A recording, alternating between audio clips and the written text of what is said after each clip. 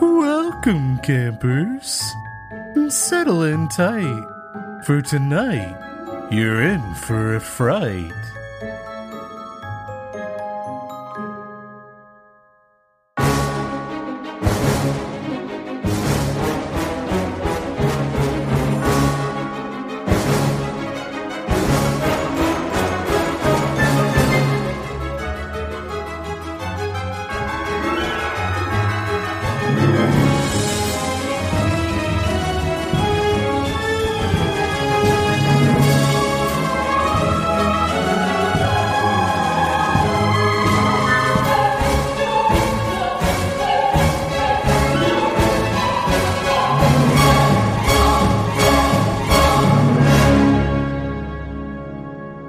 Campfire presents Friday Night Fright. Welcome, campers, and happy Halloween! This is Campfire Tales of the Strange and Unsettling presents Friday Night Fright. We're your hosts. I'm Ryan. And I'm Jordan. We're going to tell some scary stories. Yeah, we are. Sorry, I switched it up a little bit on that opening. Yeah. That's cool. We this is the last Friday Night Fright of October. Yes, it is. So last chance to get your socks spooked off before the Halloween. Yeah. And do yourself a favor. Go out and enjoy this Halloween on us. I mean, we're not going to pay for anything. We're not going to pay for it, no. But we're going to root you on. So absolutely. Have a good Halloween on us at your expense. Let our voices lead you into the holiday. Yeah, do that. Yeah, there we go. Into that. And then you know what? No, but show all your friends. And then those Halloween parties you're at, just let them listen to the whole show. Like, just put this on in the background. On their phones. Yeah, on their phones, exactly. On each of their individual just pull up their phones, sub to the show, and then leave a review. That is fantastic. Yeah. And then tell us how much you love us. Tell them to tell us. All right, I'm not asking for that. Just basically what you just explained is on last podcast on the left, they use a term called magustalations, which means in their lexicon it means congratulations for liking me. Yeah. Yeah. That's one of those things where it's like, oh, it's so nice to see you. And you're like, thanks, it's nice to be seen. Right. Yeah, my dad always did that. Like, it's one of my favorites. We would leave his house and he would go like, I'm glad you got to see me today. Yep, exactly. Yeah. So, yeah. You're welcome. Awesome. No, but for real, thanks for listening. And, as per the happy Halloween ritual, tell all your friends. Yeah. Classic. That's a ritual, yeah. A happy Halloween ritual at that. It is the, this is kind of the opening to Halloween weekend, right? Exactly. Friday night. Yeah. It's, so some spooky shit's going to happen this weekend. Yeah. Absolutely. The veil will be thinned. It will be. I'm ready. Are you ready? Yeah. I'm fucking ready. We're going to bring it in, man.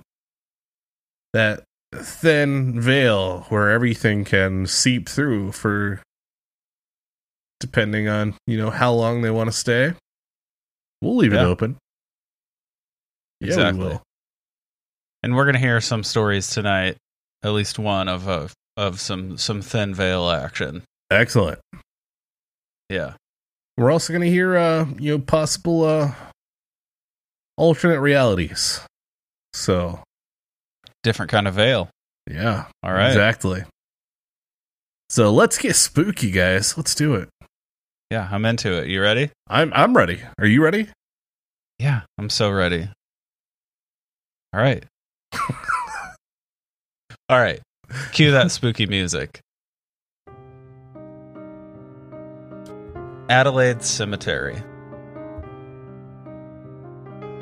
Death was accompanied by the patter of nurses' rubber-soled shoes, marching briskly along linoleum floors.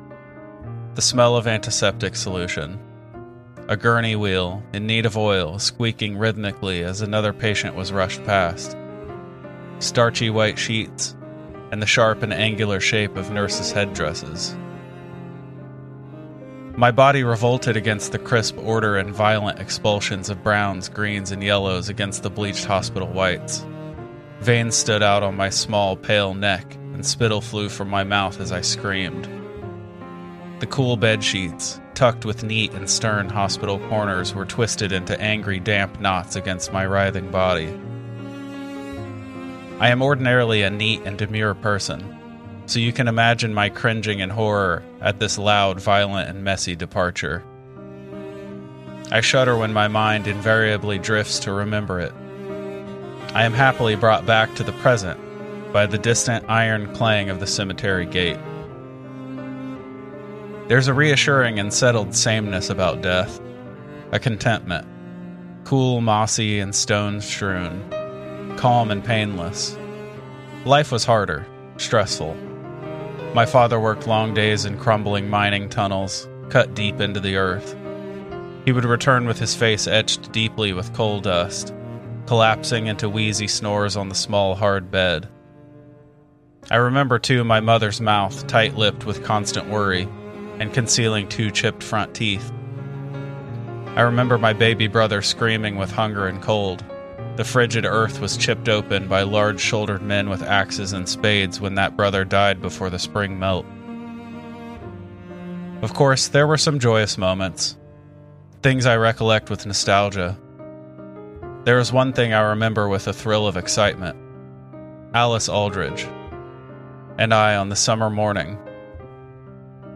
The air was already thick, humid, and buzzing with crickets as we ran to the creek. It was our favorite place in summer, this particular spot, where the water gathered, cool and shaded, in a gurgling pool of deep stone. That day, for the first time, we swam naked. Our girlish squeals were loud. We were exhilarated by the naughtiness of it, with the thrilling and mortifying possibility that someone might appear suddenly and see us. You know, I could just imagine your girlish squeals. Thank you. And the naughtiness to them. Yeah, exactly. It's about to get naughty. Oh, all right, let's bring it. Yeah, strap in.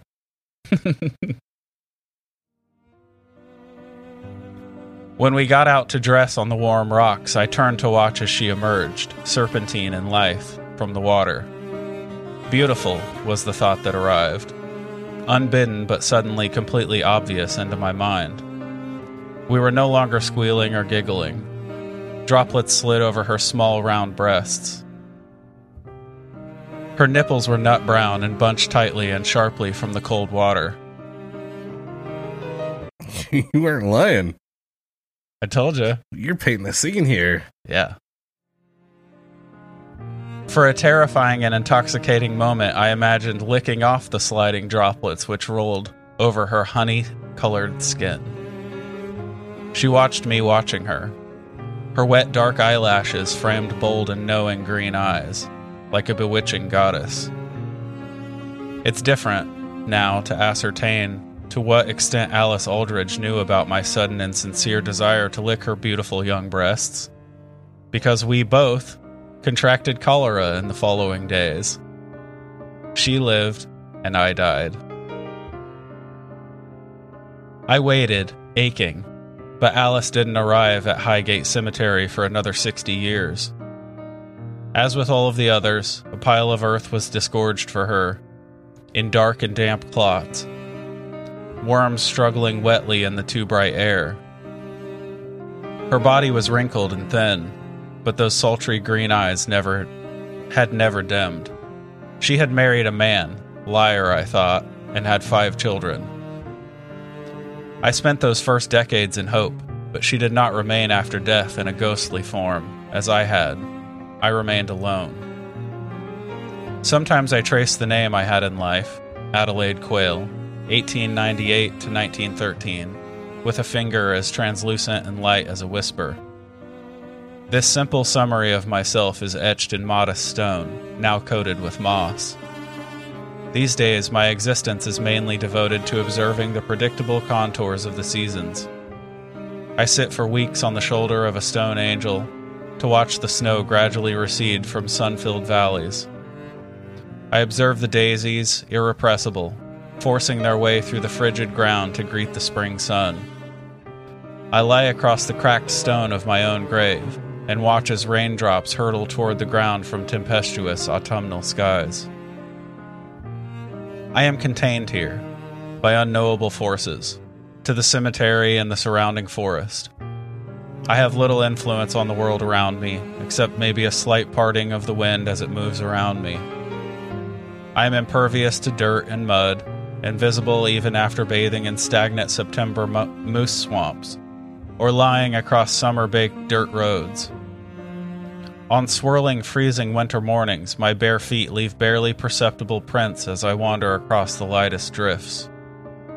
I am unnoticed by all but the lightest and most alert insects and birds, which I can occasionally convince to briefly perch on my insubstantial form. I spend some of my time, in the warmer months, accompanying tour groups of motley children on school excursions. Modern people tend to burn their bodies, a morbid practice in my opinion. But it has had a positive effect of converting Highgate Hill Cemetery into more of a commemorative museum than an active cemetery. This is a relief to me. Although I am without a body, I am not without feelings, and I used to find the wailing of grieving widows and the cries of children at the graves of recently dead loved ones very distressing. I would stand with them as they cried, wearing an invisible expression of sober and respectful grief. Now, instead, I join the children as they crowd around information boards about local history, or in front of graves and mausoleums. On one information board entitled Coal Creek Settlement 1890 to 1957, there's a photo of some children from my schoolhouse, taken 2 years before I started there myself. They see us, but they don't really see us. These children of the present day. They've watched, mere inches from their faces, as they observe my contemporary. I can sense that understanding is lost somewhere in the colorlessness of the black and white image, or in our straight faces. Smiling wasn't in vogue in photographs at the time. Or just by virtue of the clothing, which seems strange and old-fashioned to them. We're not so different, you know, I explain, although they don't hear me. The tour guide does nothing to help. My grave, for example, is used to describe the cholera epidemic which gripped the valley in the early 20th century. It was allegedly caused by the town's water supply running through the corpses of men crushed in a mining disaster. Not a fact that I reveled in finding out about. Well, there's more to know about me than that, I say irritably. But this woman was born in 1981, so I can't blame her for knowing very little about history. There is a fir tree near my grave which outdates this alleged expert. She tells the children about my tragic death, at only 15 years of age. This death of mine, she points out, was 1 year before the outbreak of the Great War. This provides a convenient segue to shepherd the trotting children to the next stand of graves. Some days I find it insulting that my death is used as merely a pivoting point toward more important and famous deaths. But perhaps I'm being overly sensitive.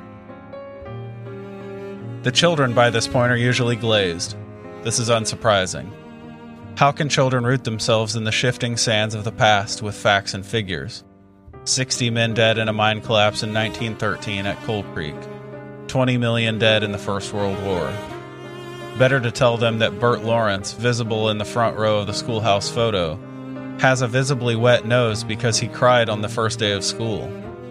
Or that the frizzy-haired Maggie Aldridge, middle right, sister of the aforementioned Alice, was in love with Thomas Woodburn, back right. Or that we would all have snowball fights outside the schoolhouse when school finished on the last day before our Christmas break. If only I could tell them, I think, with wicked glee, about Alice, wet breasts glistening, smiling at me with sultry confidence. Then they would understand, I think, that the young people in the faded photograph were not so different from themselves. On a cool autumn morning, one girl, from among another group of shuffling and sniffing school children, looked at my grave and said to no one in particular, "Adelaide Quayle, Adelaide." like the city in Australia, and quail like the bird. Her alert green eyes regarded my name with interest. I felt seen, recognized, celebrated. Yes, I cried, unheard. Exactly, that's me. I followed the green-eyed girl, endeavoring to be helpful by giving unheard but correct answers to the questions on the worksheet secured in her clipboard. I reluctantly farewelled her when her group left through the wrought iron gates 45 minutes later. I obsessed over the minutiae of this meeting for glorious and delightful hours afterward. Imagine my shock and joy when the girl, my new Alice, walked through again only a week later, wrangling an exuberant golden puppy on a leash. I walked with him from one gate to the next, telling her about the changing of the seasons, about the hospital with its clean white surfaces, about my family, and about the schoolhouse. I told her that we could run together through the long grass once the weather warmed again. We could run to the creek. I could show her the spot, the cool, sheltered spot where the water is deep. The air would be hot, and we could drape our dresses on the warm rocks while we swam together. What's that weird look you're giving me? Just that I feel like she's trying to recreate what she had with the other girl. With this little girl, and it's kind of getting unsettling a bit. I think you're like, because the wording is school children. Right. But it's, she's the ghost is 15. Yeah. And she, and the other girl might be around the same age, right. Probably. That's true. That's true. I guess I'm picturing like this young girl coming in and, but yeah. And also it's like the first person that's acknowledged her. Yeah. So that's also a lot bigger in this case. For sure. Definitely. The first sprinkling of snow dusted the tops of the immense distant ranges, an event I usually watch for, but I was too distracted to notice. Being unseen and unheard had previously only been a mild annoyance, but now it was torturous. Alice arrived most days in the evenings, dog on a leash, traveling from gate to gate, presumably as part of a larger loop. I screamed in agonized frustration each day as she left me, yearning to be seen, to be known, to touch and be touched. Inspiration came one morning when I observed a dew-covered spiderweb branching and complex, ordinarily invisible, but illuminated by its wetness in the bright morning sun. Nearby, a hummingbird was extracting nectar from a group of flowers. I hardened my heart and reached for the small bird, unsure what force my invisible fingers could produce. I was shocked as the hummingbird when I was able to grasp its tiny, almost weightless body. I twisted its neck decisively, raised it to my lips. My invisible and blunt but persistent teeth tore at the sinewy body. Feathers twisted and fluttered to the damp earth as warm, small organs burst against my lips. Blood and entrails ran down my chin, coating my mouth and face. The wait for her was torturous. I distractedly observed yellowed leaves fluttering to the ground from the oak tree on the hill. Finally, the light started to ebb from the afternoon, turning the sky into a dusty gray. I heard her approaching and stood at the gate's entrance. Willing my nervous mouth, the contours of which I hoped were now at least visible, to a smile of a greeting. At first I thought that my plan had failed. They were only a few steps away and continuing unconcernedly. Suddenly, though, the dog stopped, eyes fixed on my face, and uttered a low growl. The girl, confused and worried, stopped as well. She looked at the dog and followed its gaze to the space where I stood in front of them. My smile widened. I was exhilarated by my scheme, ready for the first time in over a century to be seen. My Alice stumbled backwards, her eyes wide and a scream beginning in her throat. There was a perfect moment before she ran, where we looked right into each other's eyes. Boom. So, the dog was able to sense her. Well, so this version of a ghost is sort of, it's almost like invisible. Right. You know what I mean? It's not like it's not just ethereal. It's like it's more than that. Yeah. Because she was able to affect the hummingbird enough to kill it and use its smeared blood to sort of like when they throw paint on the Invisible Man. You know what I mean? Yeah, I mean, that's true. That's true. So she basically just saw like a blood-covered face smiling at her. Which would be absolutely terrifying. Yeah. And absolutely. I mean, I understand, like, she's trying to basically get the attention, right? She's trying to get the attention. It's not, like, there's no ill will, there's no negative intentions or anything like that, but she's trying to get, just this girl to notice her, basically. There's also sort of a derangement that's obviously happened over decades and decades, right? Of course, being unseen and being alone, and like to the point where she doesn't realize that like a floating blood smeared face is not might freak not a her positive out. thing. Exactly. Yeah. Like that was my thought. Like, So yeah, I mean, of course, like she doesn't understand that. It's been, she's been gone all this time and literally just waiting for somebody to acknowledge, and then finally has this girl that does acknowledge her. And so she's trying everything she can to reciprocate, be able to like reciprocate. Exactly. Yeah. Yep. For sure. So yeah, that's crazy. Yeah. It's that just like that human yearning for connection. It's kind of scary to think that might not go away even with death. Exactly. And that's what I think of. Like, think of all this time that's passed. And you're still, in theory, this young 15-year-old kid. Yeah. Right. This emotional being. Exactly. That, I mean, you died at such a young age that, like, never really got to experience anything else. Never really got, so, I mean, that way of thinking is still naive. It's still very, like, childlike. Exactly. So, it would be difficult to think otherwise. And when all she's looking for is just a friend, she's looking for somebody to fill that void, right? Yeah, that's crazy. It's almost like eerie and creepy. And tragic. It is definitely, for sure. Yeah. That's what really like scares me. Like you often see the joke like when like a workplace is haunted, like, God, you work your whole life and die, and then you have to spend the afterlife at work also. Oh, dude. Yeah. Like, imagine if you die and you're just stuck in your office. Can I play video games? So, I like this one. I like it. Yeah. Yeah. It's I think it's a really good way to go into this spooky weekend. Yeah. I mean, like, okay, so what I was trying to get at was like,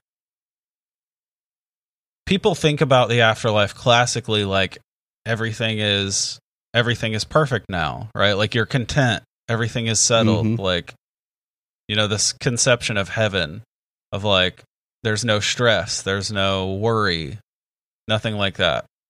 But like imagine an afterlife where all of your like human compulsions and needs and all that are still present with you. You just can't fulfill them the way you did when you had a physical body. Yeah. I mean, just imagine how difficult that would be. Yeah. Yeah. It's terrifying. It really is. Like, it's just, ugh. That's sort of a hell of its own. It is. It's almost like design, right? You're like stuck in like some like purgatory, like some, some an intermediate plane or whatever, where you're seeing all these things continue on without you, and you're also yearning for all these things to be a part of that continued progression that the world continues on afterwards. Yeah, I mean, it's like, and just you're reaching out so much, and yet falling so short. Yeah, I mean, it's like you know, the story of Tantalus in Greek mythology, the one who like is his punishment in Tartarus is like he's starving all the time and he has an apple that's just out of reach. You know, like it would be like that. Yeah, right? Exactly. Like everything you need to fulfill your needs is right there. You just can't grab it. Mm-hmm. You can't attain it anymore. But you can see it. Like it's that close. Yeah. Yep. Exactly. It's right there. Yeah, that'd be torture. That might be the scariest thing we've discussed. I know. Yeah. All right. So what do you have for us, Ryan? I was gonna say, let's turn this around. Yeah. So tonight, to continue on with this spooky night and weird stuff, we have a story called Treehouse. I'm instantly brought to mind the Treehouse of Horror, the Simpsons Halloween specials. Without further ado, you ready? Excellent. Let's get it. All right. My best friend Lewis and I were out biking our usual path through the woods like we did every Saturday of the summer. But this time, there was a new path that forked off from the other. It went into thick woods that we'd never explored because of the density of trees. But then, all of a sudden, there was a new bike trail. Lewis and I decided to double back and check it out. The path was clear and wide for the first several hundred meters. But it started narrowing. More and more roots were taking over the trail. Just as we were about to turn back, we saw a clearing ahead, and something large hovering a dozen feet up. As we got closer, it became clear we were looking at a treehouse. A very well put together one at that. It had a wooden spiral staircase that led up to a wide octagon-shaped structure with cutout windows. It was unlike anything I'd ever seen. Lewis and I approached it cautiously, figuring there was someone or someone's inside. Lewis, who was the braver and more adventurous, called out loudly with a simple, "Hello?" There was no response. No voices or shifts in movement or floorboards creaking. It was empty. Lewis was off his bike first and moved closer to the treehouse. I joined him, inspecting the impressive structure. But that wasn't close enough for Lewis. And before I knew it, he was halfway up the spiral staircase. This treehouse has a spiral staircase? Yeah. Holy shit. I mean, that's a pretty impressive treehouse, right? Dude, how badass would it be as a kid, as like a young boy, to just stumble upon like this a spot like this? Awesome, like fortress? Yeah. Yes. It'd be super cool. Like, I remember the giddy joy you would have just finding like a cool spot in the woods where like, oh, we can set up here. Right. Exactly. You know what I mean? Yeah. Like, imagine this though. This is like to the furthest extent. We were like building forts in the woods and stuff. Like, imagine having like just this baller ass treehouse that is like untouched, and it's like a hidden gem. Yeah. Spiral staircase. Yeah. And I was following. Inside there was a wide open space. The walls were covered with shelves filled with books and photographs. There were clothes hanging from hooks and folded in dressers. There were no people, though. It was just Lewis and I. Lewis noticed it first. I saw his eyes go wide as he looked around. The books, photographs, and clothes became familiar. I approached one of the walls. I was in all of the photos. The books were the same ones that lined the shelves in my room, as were the clothes hanging from hooks and folded in dressers. On the other side of the treehouse, Lewis was staring at his photos, books, and clothes. We backed up into each other in the middle of the room. I was the first one to say it was time to leave, but Lewis was already making his way to the trapdoor down that led to the staircase. Only, the trapdoor was no longer there. It was on the opposite side of the room. We climbed down the staircase to where we left our bikes, but they were gone. They weren't on the other side of the tree or tipped over nearby. They'd simply disappeared or been taken.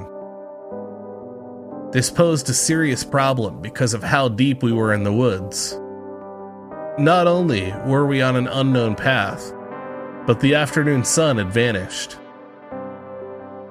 We did another look around, unbelieving that someone, somehow, had stolen our bikes while we were in the treehouse for all of 2 minutes. But that's what it looked like happened.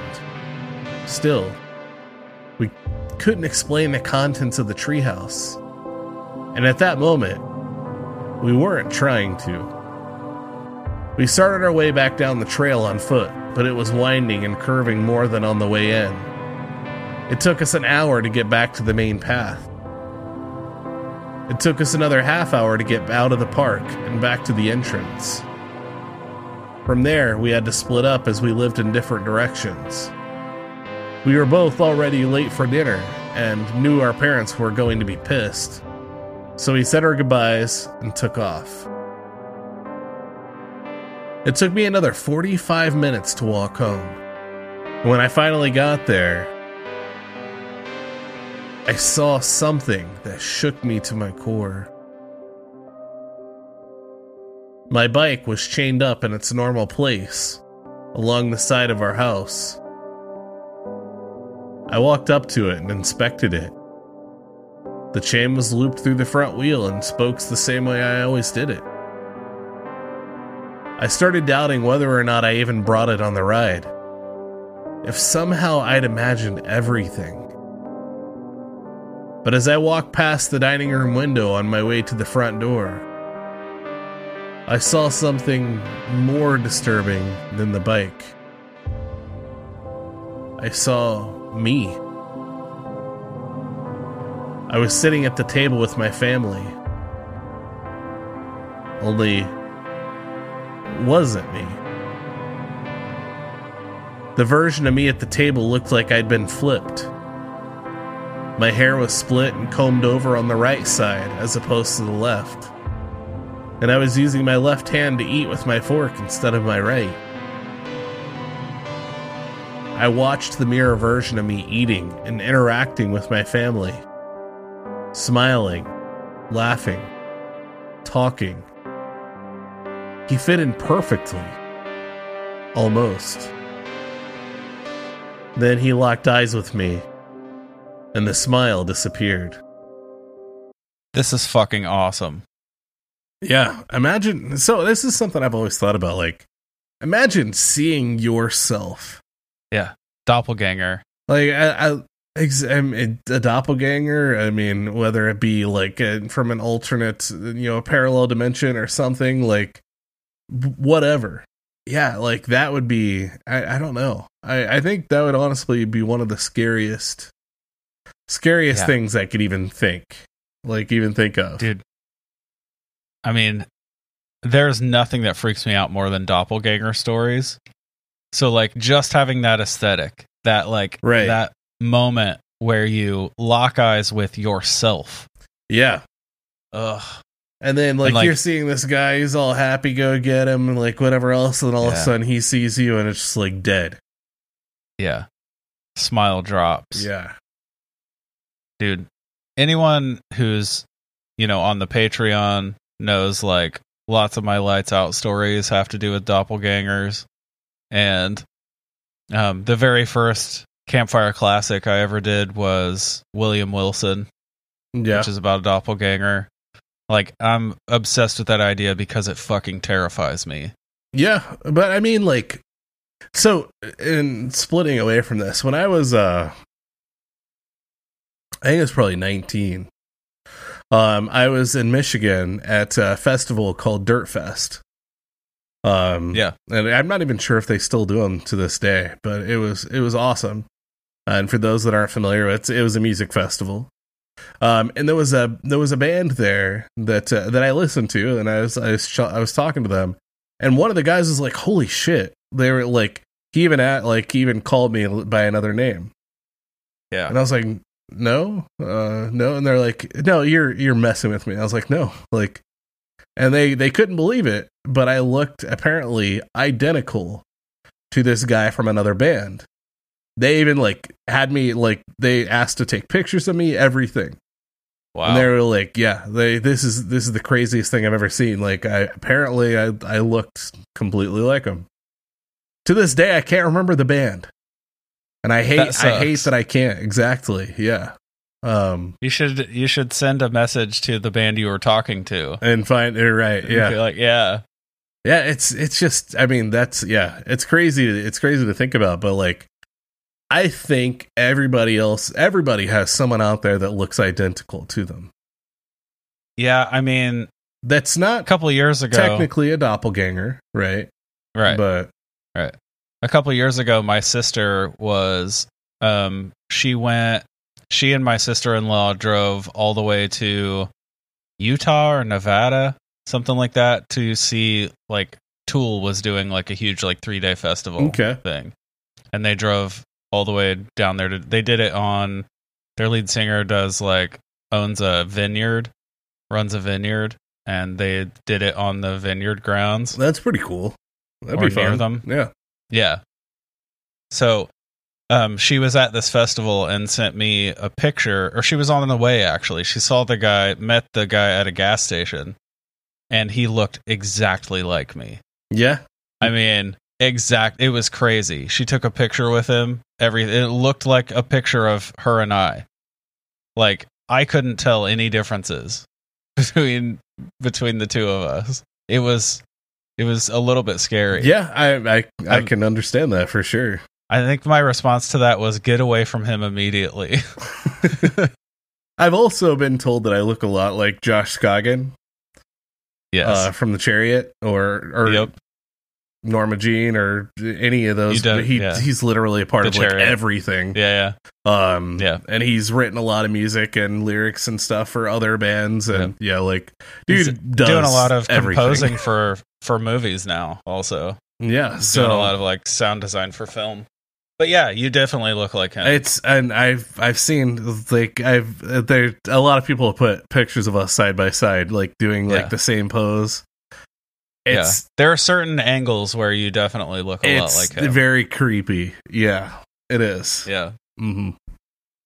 So yeah, that's the thing. I would say it's on the level of like Will Ferrell and the drummer from Red Hot Chili Peppers.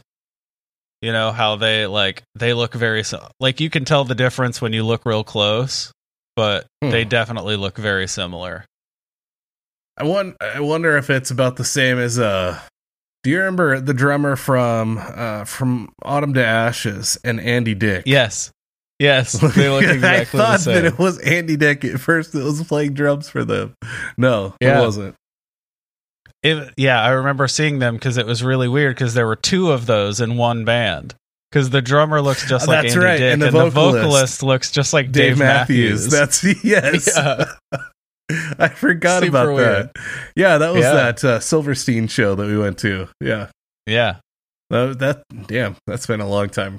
It was like 20 years ago, dude. Yeah, literally. I mean, I was 16. I think we were both 16 at the time. So.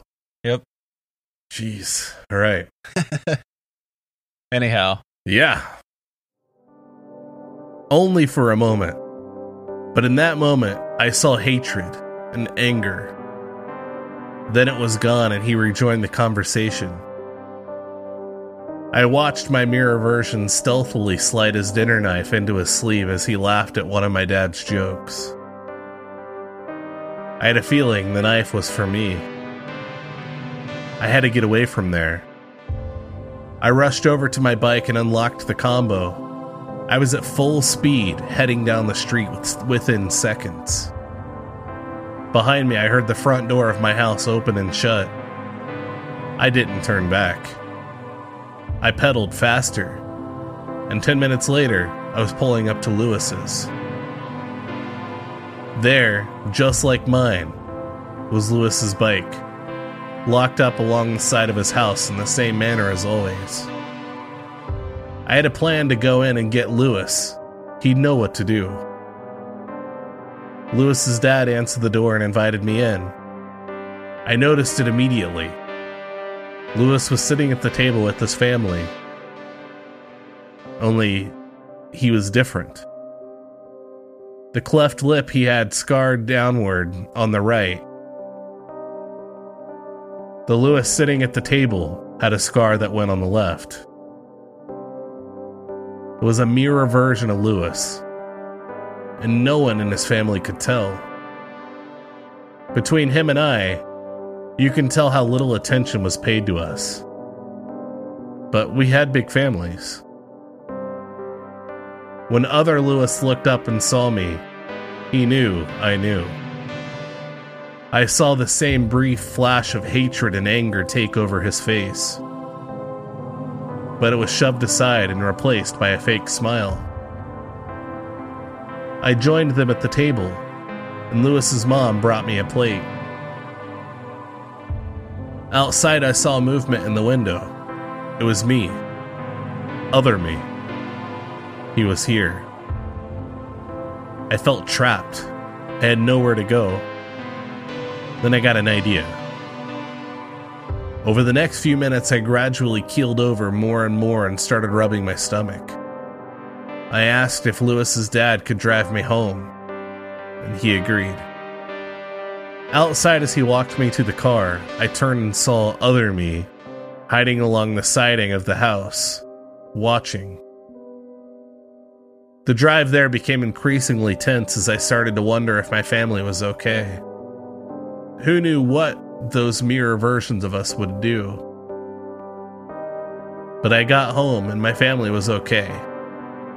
I kept up with the pretending to be sick charade and went upstairs to lay down. From my bedroom window, I watched other me outside pacing in the shadows. Soon after, he was joined by other Lewis. I was trying to figure out a plan to make it through the night when something small crashed through my window. It wasn't very loud and no one came to check on me, so I guessed everyone downstairs didn't hear. I picked up the projectile, which turned out to be a rock, and found it wrapped in paper.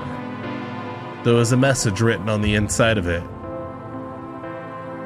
Come out by midnight, or we come in and kill everyone.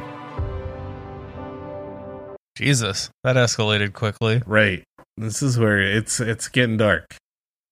See, I instantly thought, like, how do you know they're not all mirror image versions? Like, how do you know you're not the one who slipped through to another dimension? Yeah, that's a good question for sure. Yeah. So, we're about to find out. Yeah. It was 9 o'clock at that point, so I had 3 hours to figure it out. I went over the arsenal in the house, which was none. My dad didn't have a gun. Most of his tools were in the garage that was not attached to this house. I only had close combat weapons. Except, there was one thing. Just one. It popped in my mind and stuck. I knew it would work as a weapon, or at least a distraction. I formed a plan. I'd come to the realization that Lewis was dead, killed by this other Lewis, and my twin was trying to kill me to replace me for whatever purpose. Two things were clear. The first was, they wanted me dead. The second was, the only way to stop that was to kill them first. Solid logic, right? I mean, dude. Yeah. That's also scary as fuck. Yeah, no doubt. Is there any indication of how old this boy is? You know, I mean, he's still riding his bike around town, right? So yeah, I mean, they were still riding bikes. I could see them being pretty like 12, 13, maybe 14 or so. Like, you know, I was thinking 12, 13. Right? Yeah, that's Jesus. So yeah, imagine like 13, and you're in a situation where you're like, well, the only way forward is to kill another version of myself. Yeah, man, like that's pretty, like, that's rough. I don't even have words for it, really. Yeah, like, just imagine being in that situation. Like, you're just a kid, and you're like, well, these people that are literally mirror images of me and my best friend probably killed my best friend. The only way around this, I have to kill them. That's all there is to it. I mean, I wonder why his first assumption was that they'd killed him. Like, I would assume that he did the same thing I did and took off when he saw the mirror But wouldn't version. you think that maybe Lewis would have came to his house? Yeah. I mean, maybe they took different routes and didn't cross paths. You know what I mean? But this is like 9 p.m. at this point. Yeah. He's already been to Lewis's and back. He rode on his bike. And then got a car ride back. So I would feel at some point he would have at least ran into Lewis. If nothing else, he would have been there like when he got home or something. Maybe. Yeah. I don't know. Maybe he's dead. And the bike was still chained up, too. That's true. That's true. That's a solid reason to assume he didn't leave. Yeah. Okay. Well, fuck. Maybe Lewis is gone. We're about to find out. Rest in peace, Lewis. R.I.P., buddy. With the idea I had, I waited until 1:45 before getting my supplies. With my secret weapon hidden inside one of my larger coats, I grabbed 2 knives from the kitchen. I planned to use them, but hoped I wouldn't have to. If I even had it in me to do so. I went to the window and watched the 2 outside. They'd spent most of the night on opposing sides of the house, but would occasionally join each other on one end and talk. They were in the backyard, so I went to the front door and took off down the street. I knew it wouldn't be long before they saw me and started to chase me, but I just needed to get 4 blocks to the kids' park nearby, which would be the most empty place in the neighborhood at this time of night. My secret weapon rubbed against my chest, but I kept going. As I passed the halfway point, I turned back to check. They'd seen me, and they were in a full sprint to catch me. I had them beat, though. I had just enough of a head start to turn into the park and find my way to the back courtyard. I ran towards the bathroom shelter and went into the boys' room. I rushed to the far wall and pressed my back against it. I had the 2 knives in my jacket pocket, but it wasn't time for them yet. My left hand moved inside my jacket, holding the handle of the secret weapon. The bathroom door kicked open and the twins burst in. They slowed when they saw me, looking like a cornered mouse with nowhere to go. Other me led the way, pulling the dinner knife from his sleeve. Closely over his shoulder, Other Lewis did the same. They moved in on me without a word spoken. My left hand tightened on the handle of my secret weapon, and I lifted my right arm, straightening it, and pointing my hand at eye level to the attackers. Taped to the inside of my jacket was our house's fire extinguisher.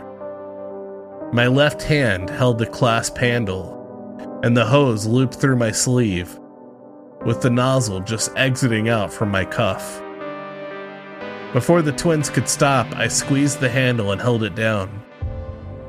The stream hit both of them directly in the face, mouth, and eyes. I shifted to the side, continuing the spray, but wanting to keep my location moving. They both went down, clutching at their faces and screaming. But the screams didn't sound like they came from human vocal cords. They were croaky and shrill at the same time. I wanted to move in on them with the knives I'd brought, but the fire extinguisher had done more than temporarily impair them. The fire extinguisher sputtered out, empty. The smoke that filled the bathroom began to settle. The twins were twitching, spasming out. Green foam was pouring from their mouths. It just kept coming. Their limbs started to stiffen. Then, they started changing. Their skin was peeling away, and the inside looked like bark. Strange roots and brambles sprouted out from underneath. The human form they once had disappeared as they transformed into something unrecognizable. A frightening and warped series of knots and rotten bark covering lengths of branches. That was what they were underneath it all. I left them as they were. Whoever found that mass of impossible growths in the park bathroom wouldn't be able to tell what they were or used to be. Hopefully, they ended up in a green bin. I never heard more about it. Of course, Lewis went missing, and I knew that he'd never be found. That was heartbreaking to deal with, but watching his family search for him, I never even knew what happened to his body. Eventually I grew up, but I never forgot, which is why I bring this all up now. My son and his best friends go on long bike trips through the woods. And when my son returned home this evening, the crooked central incisor on the left side of his upper jaw was now on the right. Dude. Shit. Whew. Dude, I love that the story took the turn from like classic doppelganger or alternate universe to fucking fairy changelings. Oh yeah. That's the real kicker, right? Yes. As they start changing into like these like tree vegetation. It's awesome. Yes. Super awesome. I love it. Mm-hmm. Agreed. What a great fucking story. Yeah. Yeah. Definitely fun and playful. So yeah, You know what that reminded me of? That reminded me of a really good Goosebumps book. Yeah, I agree. Yeah. It's very much it would read. I literally read like an old Goosebumps. Yeah. That's awesome. I agree. You know what? I think I just decided on Halloween night I'm going to read a Goosebumps book to my kids. There you go. Yeah.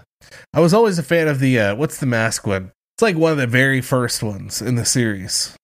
Yeah, it's like the Haunted Mask or something. I can't remember. I think the girl's name is Carly in the book. Yep. Yeah. The Haunted Mask. Yeah. One of the best in the whole series. I even loved it when they turned it into like one of the actual episodes for the TV show. They did really well with. But yeah, dude, that story was awesome. I agree. I loved it. Definitely took an extreme turn. But I love because changelings are like some of the scariest versions of the doppelganger concept. Like it just being switched in. Right. You know what I mean? Yeah. Like you don't get to have the life you were supposed to have. This thing is coming and replacing you. I like that. And I mean it's a terrifying concept, but yeah. Fantastic. Also the belief in changelings that went on, that's a pretty horrifying true story about how that was used to It was sort of it became like a vehicle for some pretty intense like child abuse and neglect that took place during that time period. Yeah. Like they would basically accuse these small children of being changelings, and the only way to reveal them was to like torture them, basically. Well, And like now it's we a know pretty fucked up story. all you need to do is spray them with a fire extinguisher. Yeah, that's it. And then they turn to trees. Just make sure you don't do it in your house. Right. Well, it's true. Yeah. Do it in the backyard. Unless you're like trying to like build like a nice garden area in the middle of your house. Yeah. That could be an, interesting focal point True. for like a dining room or a study. And here's our courtyard. It developed last week. That's all right. You'll notice the rest of the house isn't quite done yet. Yeah, that's awesome. Well, I think that's gonna do it for this terrifying episode Yeah, dude. of Friday Night Fright. Again, enjoy your Halloween, guys. Yes, happy Halloween. Yeah, let us know what you did. Let's start some conversations. Yeah, hit us up on the socials. Go over to our Facebook group, actually. Campfire Tales of the Strange and Unsettling fan page. Yes. Go over there and just let us know. Let us know how your Halloween went. What you did, what you dressed up as. Best candy you got. Yeah. Throw it All in of the there. above. And then also be on the lookout for some watch parties upcoming. Yes, definitely. I'd like to pretty much like get into a groove of let's just spend the holidays having watch parties with people. Yeah, I'm into it. Yeah, super fun. Yep, for sure. If you're into that, go over to the Discord. Get involved. Yeah. I will post it everywhere when we set one absolutely. up. But yeah. Just be on the lookout. Again, enjoy your holidays, guys. And thank you for listening.